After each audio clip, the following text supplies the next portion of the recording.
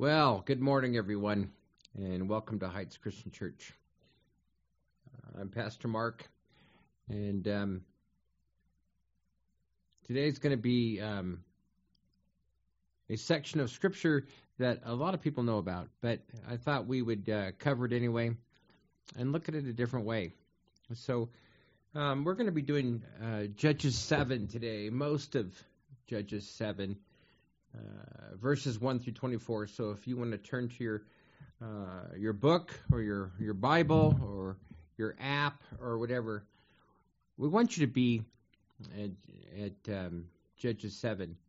This week in our study, as we have read together as a church community, we've learned about Gideon, and we've learned that he was a man who was he was with a lot of doubt, and he needs to be encouraged by God several times to be the judge that he needs to be for the people of Israel who are undergoing oppression. By now, within Judges, we have discovered that there is a cycle. There's a cycle going on, and that cycle is a judge will come, God will raise him up, there'll be some sort of oppression by some foreign government or entity that is gone either from within or without the land of Canaan. And the people cry out to God, and he raises up a judge to be able to oust the oppressive community. And but then as soon as that is done, as soon as the judge dies, then they go back to their old ways. So we're expecting a new judge, and it comes in the unlikely of all people, Gideon, who is just a simple man who doesn't think that he's the one that should be doing it. And so in chapter 6, we see the story of Gideon asking God for a sign. And he uses the fleece, and he does it twice because he's not sure if he got it right. And God shows him several ways that he indeed wants him to be the judge. And so we come to chapter 7. And Gideon has called the men of Israel together to take on this horde, basically a huge group of Midianites and Canaanites that have invaded and taken everything from the Israelites, their cattle, their crops, a lot of their possessions. And so we see here in Judges 7. Let's just read it, because I firmly believe that Scripture is a much better teacher than I could ever be. So let's read a large portion of chapter 7 in the book of Judges and see what God has to say for us today. So here we go. Starting in verse 1, early in the morning, Jerubbaal, that is Gideon, and all his men camped at the spring of Harod. The camp of Midian was north of them in the valley near the hill of Moreh. The Lord said to Gideon, "You have too many men. I cannot deliver Midian into their hands, or Israel will boast against me. My own strength has saved me," they will say. Now announce to the army, anyone who trembles with fear may turn back and leave Mount Gilead. So 22,000 men left, while 10,000 remained. But the Lord said to Gideon, "There are still too many men. Take them down to the water, and I will thin them out for you there. If I say, 'This one shall go with you,' he shall go. But if I say, 'This one shall not go with you,' he shall not go." So Gideon took the men down to the water. There the Lord told him, "Separate those who lap the water with their tongues as a dog laps from those who kneel down to drink." 300 of them drank from cupped hands, lapping like dogs. All the rest got down on their knees to drink. The Lord said to Gideon, "With the 300 men that lapped, I will save you and give the Midianites into your hands. Let all the others go home." So Gideon sent the rest of the Israelites home, but kept the 300 who took over the provisions and trumpets of the others. Now the camp of Midian lay below him in the valley. During that night the Lord said to Gideon, "Get up, go down against the camp, because I am going to give it into your hands. If you are afraid to attack, go down to the camp with your servant Purah, and listen to what they are saying. Afterward, you will be encouraged to attack the camp." So he and Purah, his servant, went down to the outpost of the camp. The Midianites, the Amalekites, and all other eastern peoples had settled into the valley, thick as locusts. Their camels could no more be counted than the sand on the seashore. Gideon arrived just as a man was telling a friend his dream. "I had a dream," he was saying. "A round loaf of barley came tumbling into the Midianite camp, and it struck the tent with such force that the tent overturned and collapsed." His friend responded, "This can be nothing other than the sword of Gideon, son of Joash, the Israelite. God has given the Midianites and the whole camp into his hands." When Gideon heard the dream and its interpretation, he bowed down and worshipped. He returned to the camp of Israel and called out, "Get up! The Lord has given the Midianite camp into your hands." Dividing the 300 men into 3 companies, he placed trumpets and empty jars into the hands of all of them with torches inside. "Watch me," he told them. "Follow my lead. When I get to the edge of the camp, do exactly as I do. When I and all who are with me blow our trumpets, then from all around the camp blow yours and shout, 'For the Lord and for Gideon.'" Gideon and the 100 men with him reached the edge of the camp at the beginning of the middle watch. Just after they had changed the guard, they blew their trumpets and broke the jars that were in their hands. The 3 companies blew the trumpets and smashed the jars. Grasping the torches in their left hands and holding in their right hands the trumpets they were to blow, and they shouted, "A sword for the Lord and for Gideon." While each man held his position around the camp, all the Midianites ran, crying out as they fled. When the 300 trumpets sounded, the Lord caused the men throughout the camp to turn on each other with their swords. The army fled to Beth Shittah toward Zerah, as far as the border of Abel Meholeth, near Tabbath. Israelites from Naphtali, Asher, and all Manasseh were called out, and they pursued the Midianites. Gideon sent messengers throughout the hill country of Ephraim, saying, "Come down against the Midianites and seize the waters of the Jordan ahead of them, as far as Beth Purah." Wow, what a story. I mean, this can only be God working, because how in the world could a army, not even really an army, 3 companies of Israelites, 300 men, take on such a huge horde of peoples and dispatch them and end up chasing them to the border? A few things I want to point out here. First of all, Gideon was able to amass an army of about 32,000 men.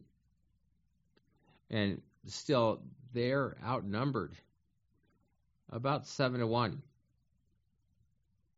And so this is already a victory that's going to be lost. But if perchance God was with them and God was to win, it was cause the Israelites to win, then the Israelites would be saying, yeah, it's because we're such great fighters. We whooped them. So what God made sure that all the Israelites, including Gideon,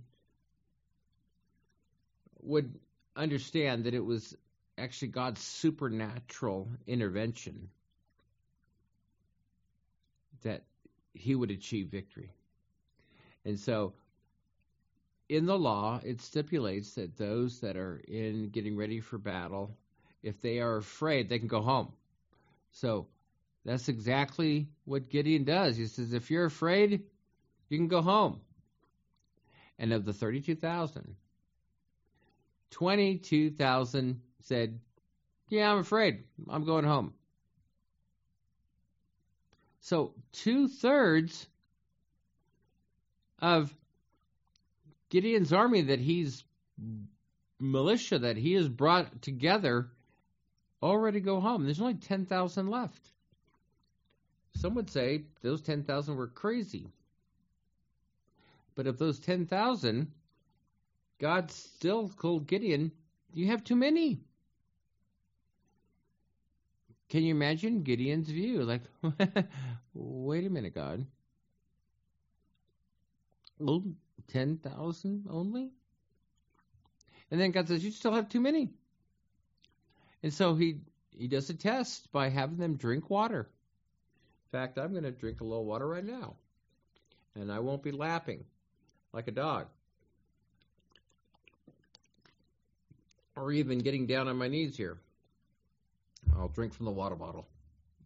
Anyway, so, some commentators I've read have said that this is that God chose the ones that were the most wary because they didn't get down on their knees, and so this was probably the best of the best. I'm not sure I buy that, honestly. I think it was God was just, even if it had been the opposite way around, God chose the lesser of the group, and there was only 300.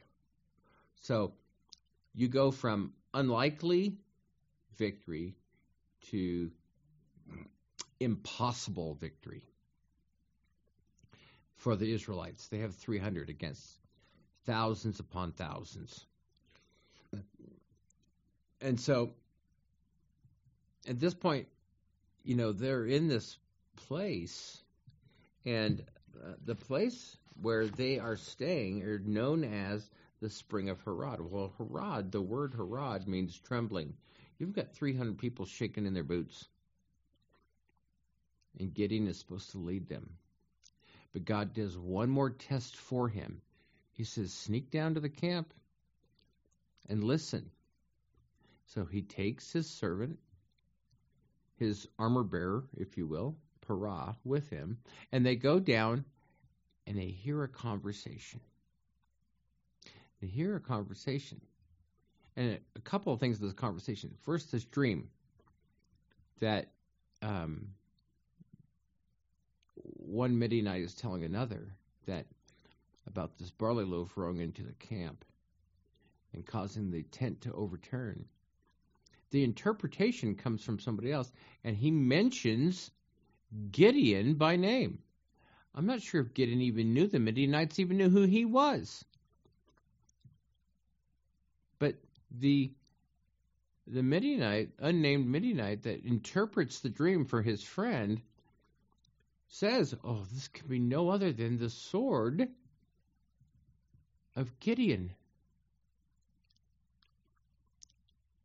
And when Gideon hears the interpretation, it says that he worshipped. The word there is not, oh, thank you, God, because you're so great, God. This is, okay, those of you on the podcast, I'm literally laying on the ground with my face to the ground, laying prostrate in worship. This floored Gideon. And he didn't care where he was. He's out in the middle of the Midianite camp, and he is laying prostrate on the ground, worshiping the God of heaven and earth, Yahweh. I don't know how long he spent there, but he was overcome. So when he goes back up to the camp, he doesn't wait till the break of day. He tells her, get up, because he is now, for the first time, convinced that God is going to bring him and his men and the nation of Israel through in victory. And so he says, hey, do like I do. And he grabs the torch, puts it inside a jar, and he brings a trumpet. Where all these trumpets come from? Well, this is from all the 32,000 that were there before. They left all of their trumpets and all of their provisions. And probably the provisions were carried in the jars. And so the jars were used to hide the torches. And so Gideon tells them, do as I do. And so he surrounds the camp the best he can with the 300 in 3 groups, 100 each of the men. And so just picture that you've got a trumpet in your left hand, and you've got a torch and a jar in your right hand. I have a question for you. They're going into battle. Where's their sword? Where's their sword? I'm sorry, if I was going to the battle, I'd like to have my sword in one of my hands. But their sword is probably hanging on a piece of leather on their side, at best, or they left it in the camp. Who knows? But most people only have 2 hands to carry things. So, at this point, there's no offensive weapon. I mean, I guess you could wave a torch around on somebody, but it's not really that effective. And so they blow the trumpets, they break open the jars, and there's an instant light from all the torches. And it causes panic. And God increases their panic. And not only are they scared of an invading army at this very moment, they turn on each other. And they're killing each other. The company of 300 really don't have to do much other than watch the slaughter. So, amazing story. And of course, because of the beginning of victory there, then we see other tribes joining in the chase of the Midianites toward the border of Israel. God does an amazing thing through Gideon and 300 men to oust these invaders that are described as a horde of locusts. So, great story. Is this something for bedtime? Or does this have anything to do with 21st century Christians in America? So, let's, the word sword. You notice that Gideon tells people for God. He tells the guys to yell, okay? He says this. He says, get up, the Lord has given the Midianite camp into your hands, dividing the 300 men into 3 companies. So watch me, follow my lead. When I get to the edge of the camp, do exactly I do. When I and all who are with me blow our trumpets, then from all around the camp, blow yours and shout, for the Lord and for Gideon.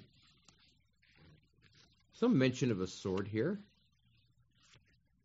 But when the 3 companies blow their trumpets and smash their jars, they don't say for the Lord and for Gideon, they say a sword for the Lord and for Gideon.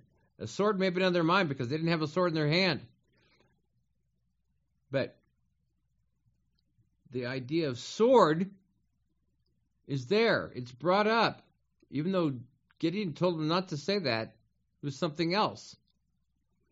So, sword in the Bible, the word sword is mentioned 406 times in the Bible. 373 times in the Old Testament, 33 times in the New Testament, 23 times just in Judges alone. So where else do we see sword? Well, let's look at the New Testament and see what it has to say. In Ephesians 6:13 through 17, it says this, "Therefore put on the full armor of God, so that when the day of evil comes, you may be able to stand your ground.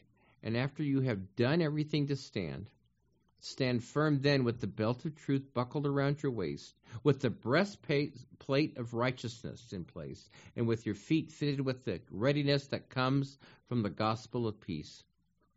In addition to all this, take up the shield of faith, with which you can extinguish all the flaming arrows of the evil one, and take the helmet of salvation and the sword of the Spirit, which is the Word of God." So, in Paul's explaining for the being prepared and putting on the full armor of God, the offensive weapon, the one that does the work as an offensive rather than defense, is the sword of the Spirit, which is the Word of God. In Hebrews 4:12 it says, "For the Word of God is alive and active." This is Hebrews 4:12. "For the Word of God is alive and active, sharper than any two-edged sword. It penetrates even to dividing soul and spirit, joints and marrow. It judges the thoughts and attitudes of the heart." So again, the Word of God is in comparison to a sword. This one is a double-edged sword. In Revelation 1:16, this is John's exclamation where he is told to write to various churches in Asia Minor. He says this, in his right hand, he's describing Jesus. He says, "In his right hand he held 7 stars, and coming out of his mouth was a sharp, double-edged sword. His face was like the sun shining in all its brilliance." He's describing Jesus, and out of his mouth is coming a sword, because Jesus is the Word of God. That goes right in line with the rest of Scripture. And then in Revelation chapter 2, verses 12 through 17, in the particular part where John is told to write to the church, to the angel of the church in Pergamum, it says, "These are the words of him who has the sharp double-edged sword. I know where you live, where Satan has his throne, yet you remain true to my name. You did not renounce your faith in me, not even in the days of Antipas, my faithful witness, who was put to death in your city, where Satan lives. Nevertheless, I have a few things against you. There are some among you who hold the teaching of Balaam, who taught Balak to entice the Israelites to sin, so that they ate food sacrificed to idols and committed sexual immorality. Likewise, you also have those who hold to the teaching of the Nicolaitans. Repent, therefore, otherwise I will soon come to you and will fight against them with the sword of my mouth. Whoever has ears, let them hear what the Spirit says to the churches. To the one who is victorious, I will give some of the hidden manna. I will also give that person a white stone with a new name written on it, known only to the one who receives it." Wow. You know, sometimes it just astounds me the way God moves in Scripture. You know, Gideon, it wasn't always called Gideon. In chapter 7, verse 1 that we're talking about, it said Jerubbaal, or those that contend with Baal. You know, Gideon was given a new name because he was the one who brought down his father's shrine and Baal little shrine that he had in his house. tore it down. And when the people come and say, we must do something because this Baal shrine's been torn down, his father says, you don't think Baal can contend for himself? And so that is why Gideon, whose name was changed to Jerubbaal. And so Gideon, being Gideon, is given a new name because he is living in obedience to what God told him to do. Even though he was scared, even though he was frightened, God continued to show Gideon that he was able to do what God asked him to do through God. So let me ask you guys, where's your sword? Where's your sword?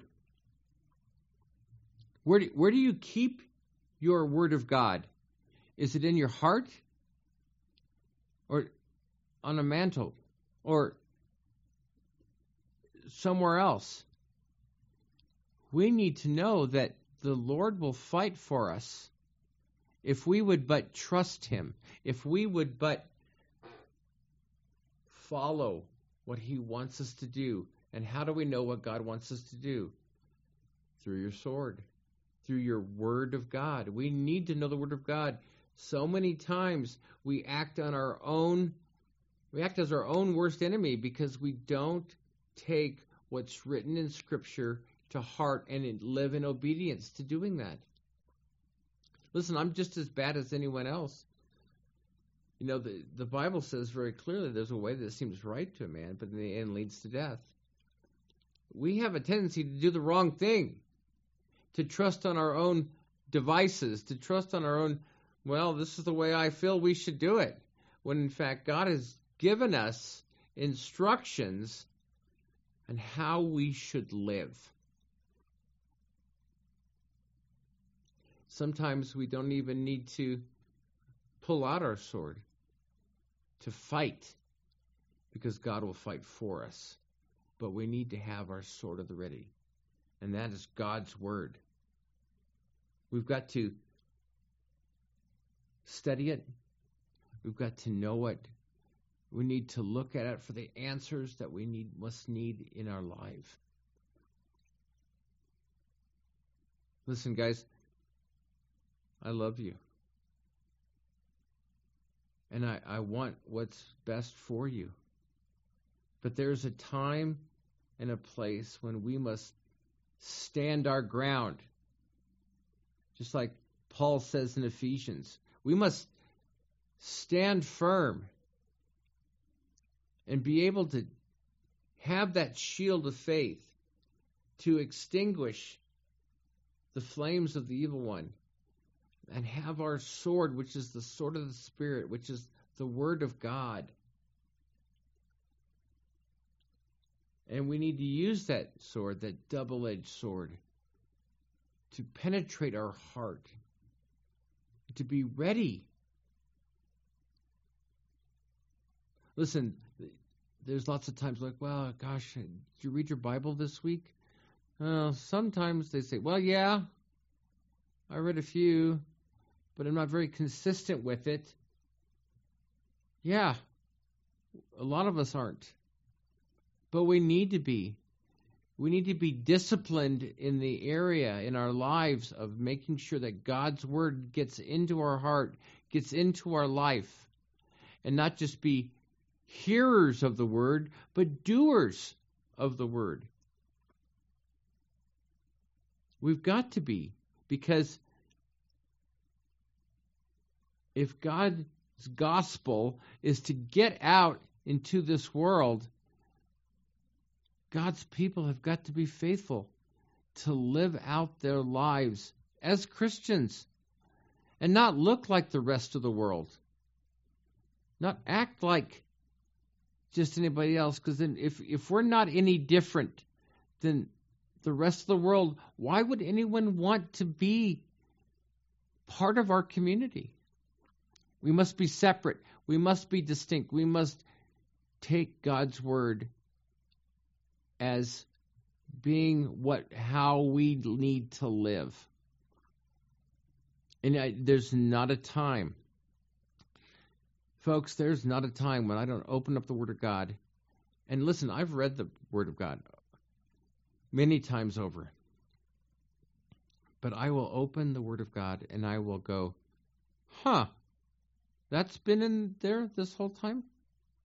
God continues to speak new things to me through His Word.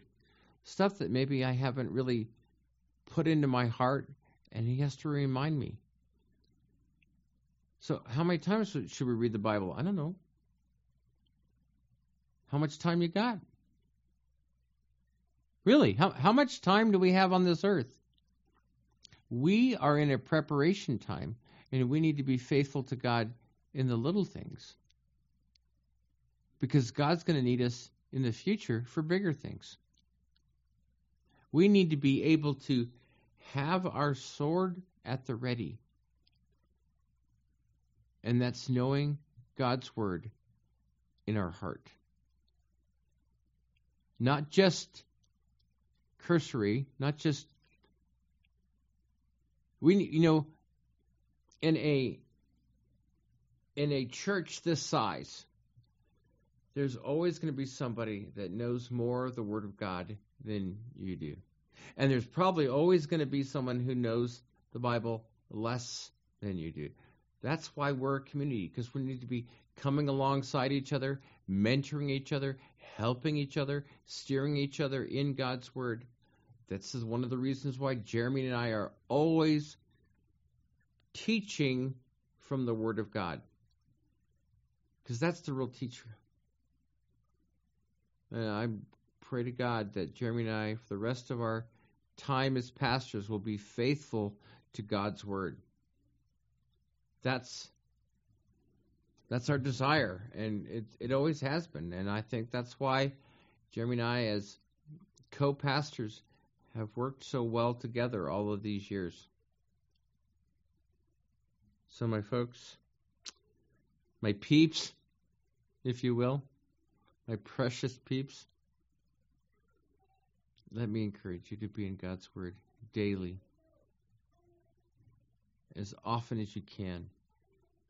Dive into God's Word, and not only read it, have it into your heart so that you can behave and act in such a way that you will bring God glory.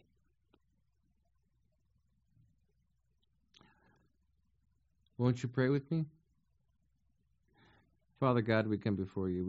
We thank you and praise you for all that you do. You are an amazing God. Where would we be without you? Lord God, we have battles coming, battles with which we need to stand. Situations in life that we had no expectation how we got to where we are. But Lord, you knew it. You were there. Nothing surprises you, Lord. So Father God, help us to be prepared and ready to be the people of God that you need us to be in our spheres of influence, whether it be within our homes, whether it be within our friends, our neighborhoods, our workplaces. Father God, help us to be the men and women of God who will stand up for you in your word. Father God, help us to carry our sword with us, the sword of the Spirit, which is the Word of God. Lord, we need you every day.